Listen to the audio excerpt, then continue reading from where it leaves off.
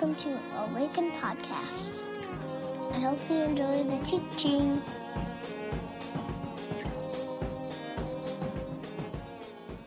Okay, good morning.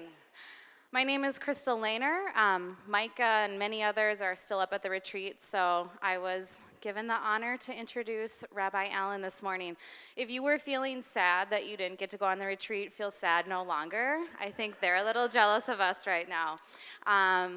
Rabbi Allen is a gifted teacher. He loves the scripture, God, people.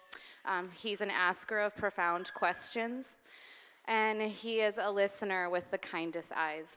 So he has had such an impact on many people here and on our own Micah as well. And so we've already benefited in many ways from the teaching that Rabbi Allen has poured into Micah and others here. And this morning we get to have him here with us. I don't know where he is. Oh.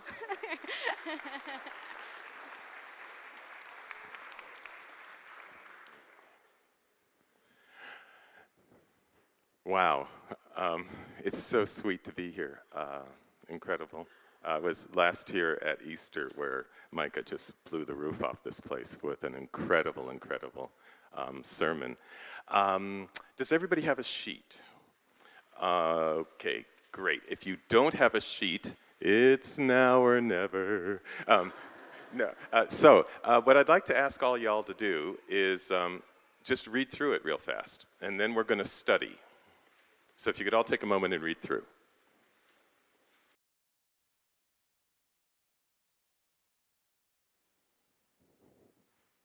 Okay, everybody more or less had a chance to read through. A little bit of background information. 1 Kings 3 places us around the year 960 BC. There have already been 2 kings. Saul is the first king, David is the second king, and David has managed to do pretty much the unthinkable, which is he has united the 12 tribes and managed to calm all the enemies who are betwixt and between the 12 tribes and surrounding the 12 tribes.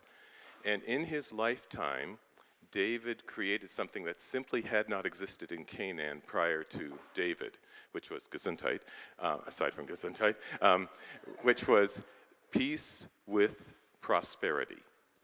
There had never really been a time in Canaan with peace and prosperity prior to David. And he creates peace with prosperity. And David is one of these, for so many reasons, a transcendent, truly luminous figure. He was the greatest warrior of the age. He was the greatest general of the age. He was a poet. He was a brilliant political strategist and a man who had a heart after God. Well, any one of those could be a career for a normal human being, but he was all of them.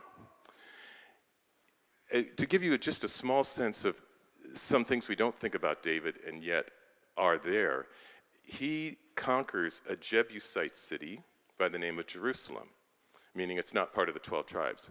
He makes it the capital because it's not in any of the tribal territories, so that no power will accrue to any of the other 12 tribes. When the founders of our country take a piece of swampland that's not part of any state by the name of Washington, D.C., and turn it into the capital, as they themselves say, they're basing their decision on what David did 2,700 years ago, which gives you a sense of the kind of figure that he is. We tend to focus on him as an anointed of God, which of course he is, but there's all these other dimensions as well that make David absolutely breathtaking. It's only the third king, Solomon, and he's confronting a most evocative challenge. He wasn't trained to be king. He's coming to being king as a teenager, and he's not confronting a problem. How one leads in a time when there is not a problem is actually one of the greatest problems. Because usually we get all focused on trying to solve a problem. But what happens when there's not a problem? So that's kind of where we're dropping in 1 Kings 3. And any questions about any of that? This is actually meant to be participatory. I'm about to start asking questions. Y'all going to start answering. So I'm about to stop talking momentarily. Actually, that's about as much as I ever talk. You just heard it. Hope you enjoyed it. So,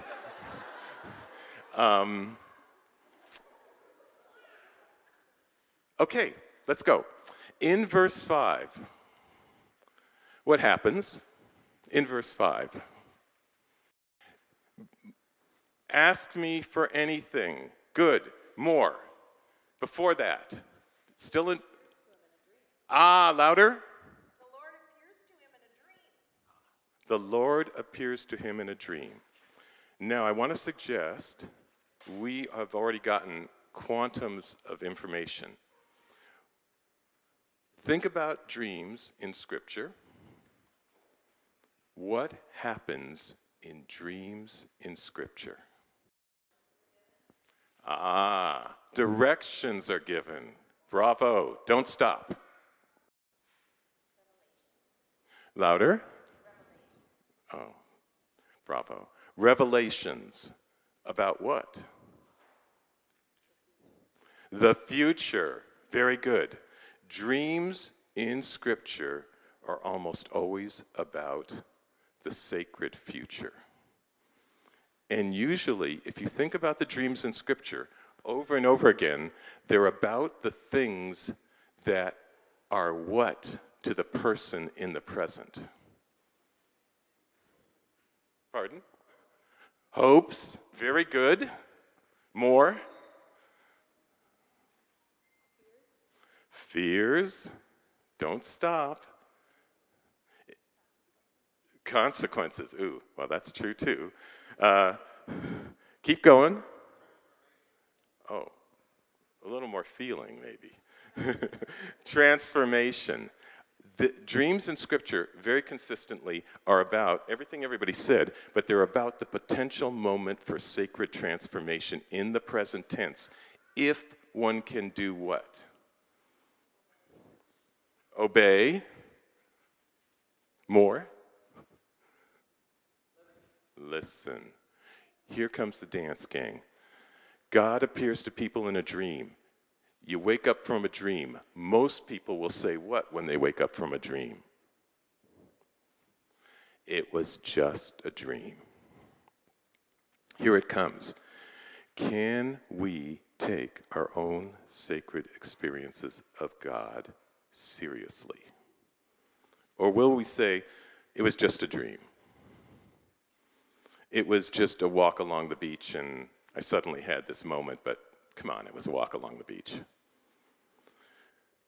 What does it mean to take our own lives seriously?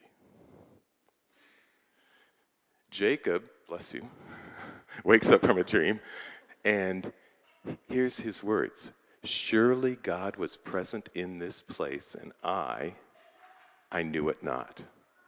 Genesis 28, verse 16.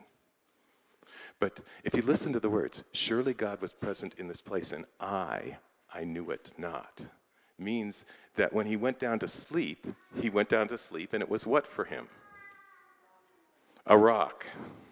Yes, very good, well remembered. He's sleeping with a rock for a pillow. He goes down to sleep, and it's what for him? I'm sorry, couldn't hear you. Normal, thank you. It was just an ordinary night like every other night in his whole life. But he wakes up, and it's no longer normal. Gang, for all of us, there has to be that first time we experienced God. The first time. This is his first time, Genesis 28, verse 16. And the great question is, if I was to say to you right now, do you recall the first time you experienced God? Let's make this an all play. You ready? Do you recall the first time you experienced God? Very good. Now, how many of you don't recall the first time you experienced God? Yeah. But nevertheless, I want to suggest you already have. And the great question is not whether you've experienced God, but the question is, do you remember? Very good. Do you remember what you experienced? Okay. Incidentally, one more thing, but then we'll get back to the passage. He says, surely God was present in this place, and I knew it not.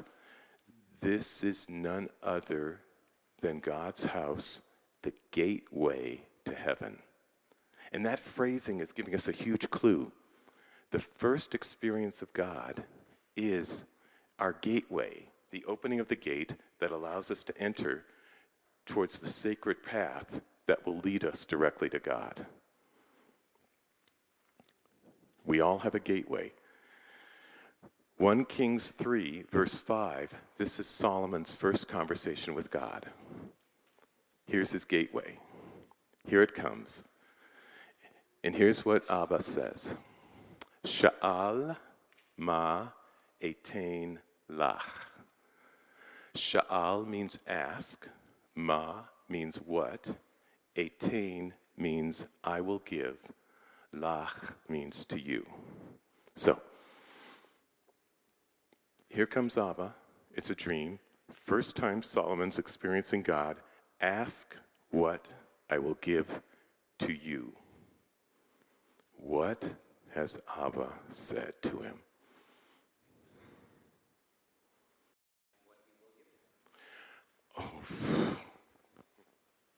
Thank you. For everyone to hear. He asked what he will give to him, not what Solomon wanted. Okay, mega bravo. He's not asking Solomon what he wants. Ask what I, meaning God, will give to you. Gang, I want to suggest 1 Kings 3, verse 5 is a sacred test. You could hear it as how?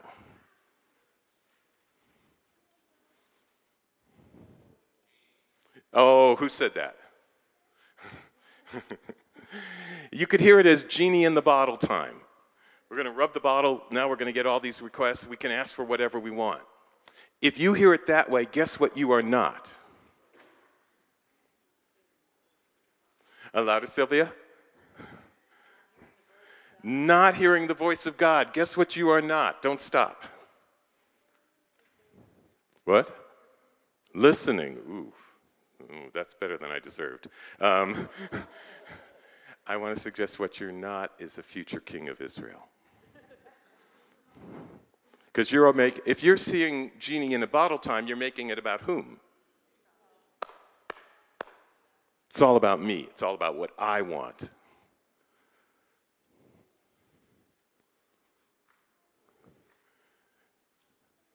Ask what I, God, will give to you. Here it comes. It's a test. Will you answer from your own hungers and your own needs? And believe me, we've all got hungers and needs and unfinished business in all our lives. Or will you answer for whom? For the people, yeah.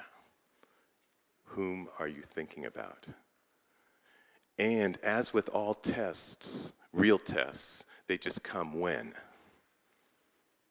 Louder? I heard somebody say it. Unexpectedly. Just all in a moment, suddenly it's in front of you. Nobody gives you, hey, time out, now you're going to have a sacred test. All systems on warning. No, that's just not what happens in real life. In real life, it's just there. And a portal to our sacred future opens. And we can walk right in, which is exactly what we're witnessing a human being doing in 1 Kings 3. A human being in his sleep is having a moment when he could walk right in. And walk right in he will. It's quite astonishing. And, gang, he's a teenager, 17, 18, not trained to be king. Questions, comments, thoughts on all that? I actually mean this. If anybody, yes. Bathsheba is his mother, and she was the one who convinced David that Solomon should be king. Yeah, and she's in the picture, meaning she's still alive. Oh, my bad. I should have done this. Solomon is the word Shlomo in Hebrew. Shlomo has the root shalom. Shalom means peace. His name literally means his peace, God's peace. So here it comes. If he can live into his name, he can do what? Oh, wow. Louder? Bring peace to the kingdom. If he can live into his name. Okay, any other questions, comments, thoughts? Great question. What if he had not passed the test? Oh, okay, bravo. For those of you who might not have heard that, God knows all already. God already knows. Amen, Selah. So, in Scripture, a test is a technical term. It has a very specific meaning. Anybody happen to know in Scripture, and that word is used over and over again, test. What does it mean to receive a test? What's the purpose of a test? Louder? Oh, my goodness. For those of you who might not have heard that, the whole room should be mic'd, but I don't know how that would work. Katie, you could work on that for next time, okay? So, being refined. A test. So, bravo. A test, Deuteronomy chapter 8, verse 2 and 3. I made you wander through the wilderness for 40 years. There's a few more words there. To see, so you could see what was in your heart. So the purpose of a test is for us to discover who we really are. In real time, real life. Not what we'll say we'll do with a glass of wine and a lovely dinner, but what we actually do in the real moment, in real time.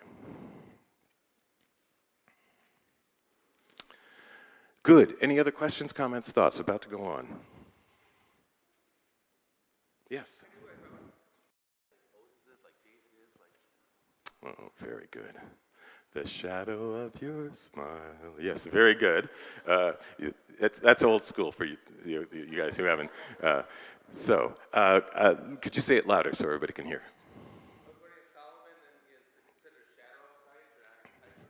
Very good. So, the young Solomon, for sure. And another dimension of Shlomo, shalom means peace, but the root of shalom, biblical Hebrew has three-letter roots, is shalem. And shalem means to be whole. So literally his name means peace, or his peace, or God's peace, but it also more deeply means God's wholeness. What does it mean to be truly whole? And in this passage, which is about the wisdom of Solomon, which clearly, obviously, the way I'm going, we're not going to get too much into, but who will be brought before Solomon as the testimony to his wisdom in the passage? Louder. 2 prostitutes, meaning what? In other words, if you were thinking about it, we're going to have a passage that's going to bear witness to the wisdom of Solomon. And then you tell a story about 2 prostitutes? Why?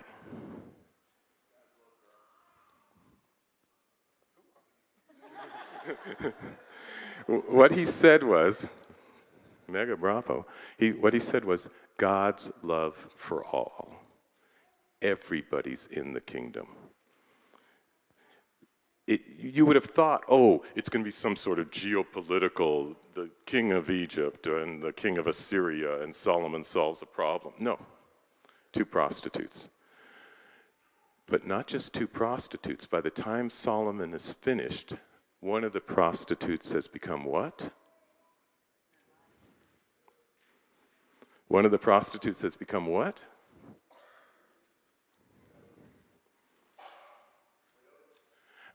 That's true too, but by the end of the passage, one of the prostitutes has become what? A mother.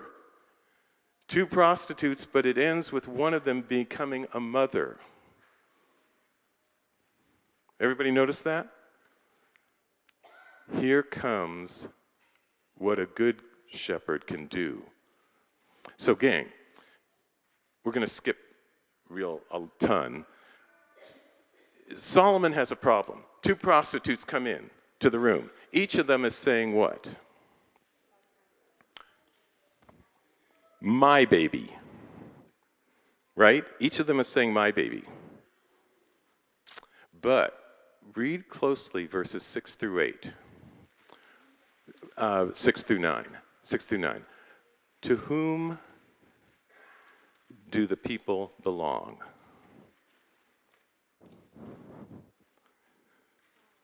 Louder. Somebody said it. God. Everybody see that? The people belong to God. So I want to suggest we're at one of the key dimensions of sacred leadership. But it's one of the things that people fall prey to most in the 21st century. You are my employees. You are my students. You are my flock. The people belong to God. Solomon knows the people belong to God. In walk two prostitutes, and each one of them is saying what? Mine. Up goes the sword. What's he creating?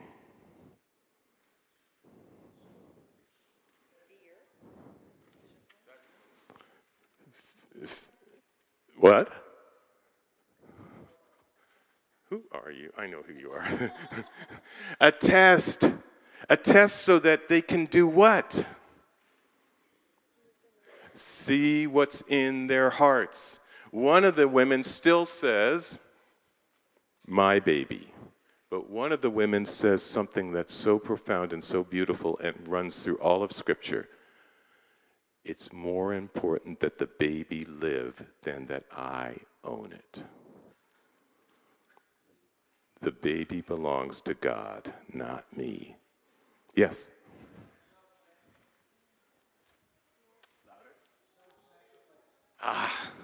Self-sacrifice. It's not about me, it's about the sacred future. In the present, even if it means me having to release loving this child in the way that we would want to, in the present tense, in real life, in real time, holding it, letting it fall asleep on us. All of that gone because you love the child more than you love what? Well, perfect self-sacrifice. Solomon shows he can create a sacred test. He knows how to create a test that allows the other person to be, somebody said it over here, oh yeah, transformed right before their very eyes. She came in, it was my baby. The sword goes up, and suddenly she realizes, oh, there's something more important than my baby. Who really loves the future? And what does it mean to really love God's future?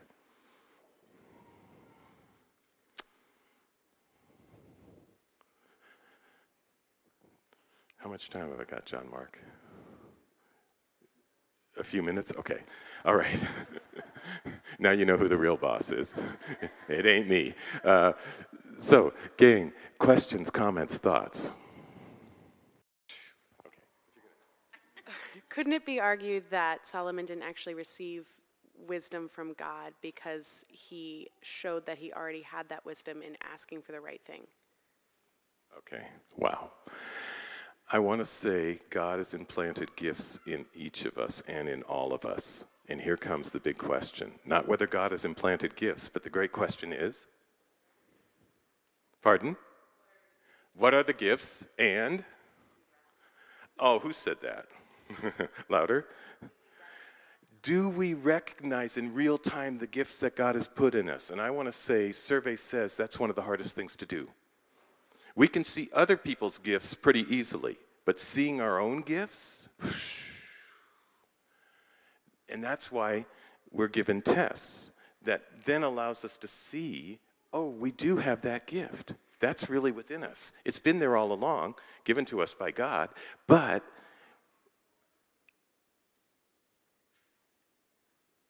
God was present in this place, and I in this place, and I knew it not.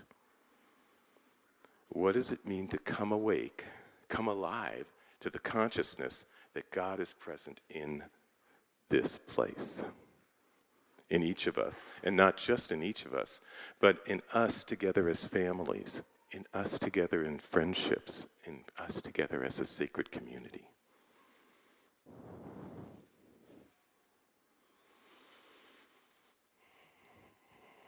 There's so much more, but any final questions, comments, thoughts? Oh, wait a second. This is going to be a big question. So if you don't pass the test the first time, or you don't respond the way that we should or he wants us to, but he has something very specific for us in mind, do we then have another opportunity to retake the test, or does he give that opportunity to someone else?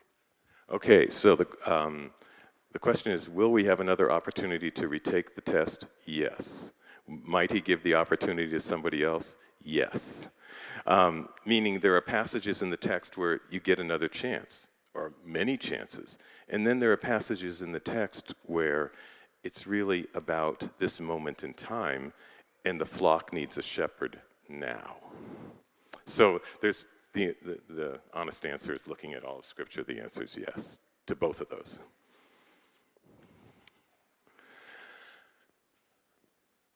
One more question, comment. Yes, hold on.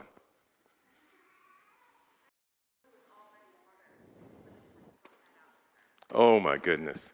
Wow. Say it again and I'll repeat it.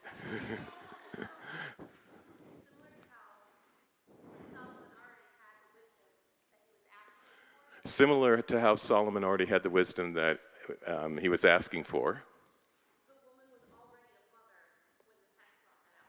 The woman was already a mother, and it was the test that helped her to see what was already in her and brought that out in her. Wow. Oh, that's so good. One more question.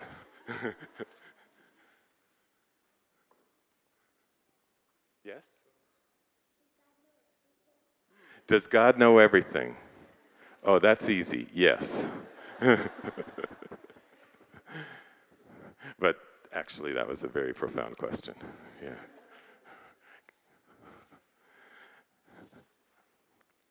Anybody else? Anything else? Yes, Sylvia. Sylvia just wants to ask about discernment. Oh, I should have stopped with that one. Okay. Because go ahead, Sylvia.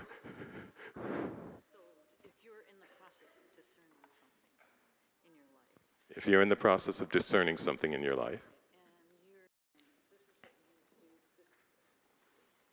and you're not quite sure what God is saying, and people are around you in this Western culture, and people are saying this is what you should do, or that is what you should do. Because we are children of God, yes. Therefore.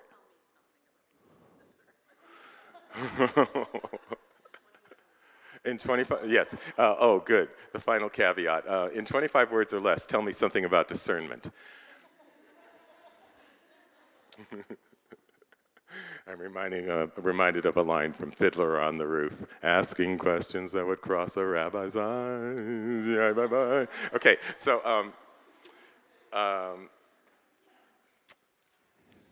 I want to suggest one of the great challenges that you're raising is a challenge that actually runs through all of the text.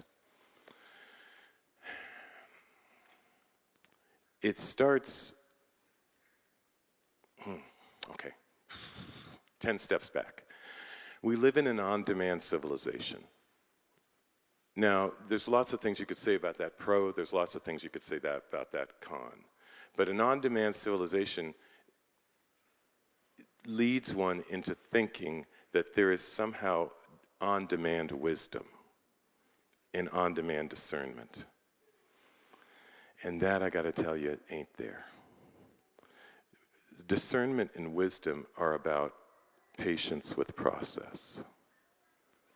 And learning how to be patient with process in an on-demand civilization is one of the great challenges confronting all of us in the 21st century.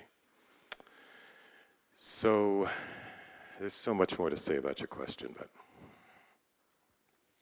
yeah, thank you. It's a wise person who knows how to create a test. That is part of what real sacred wisdom is, the understanding of what it means to create a test in real time. Yeah. And on that note, it is my prayer that each of you and the questions that came to your heart in this morning of study will find the path that leads you to the sacred gate that allows you in real time to enter your sacred future, our sacred future, as the days, weeks, months, and years unfold. Pray this in your name, O Lord. Amen.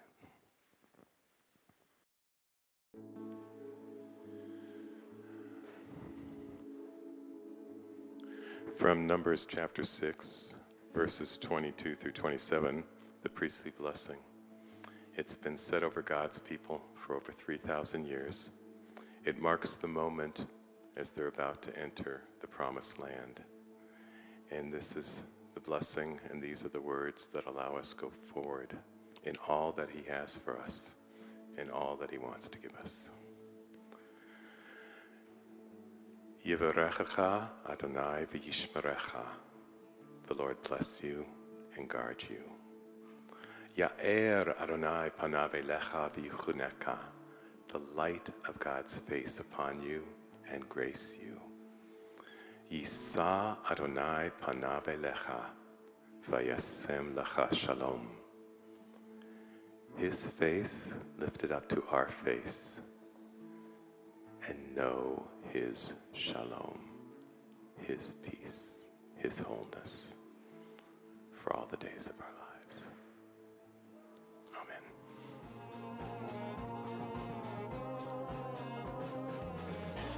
Find us online at www.awakencommunity.com or on Facebook at www.facebook.com/awakencommunity or on Twitter at Awaken Community.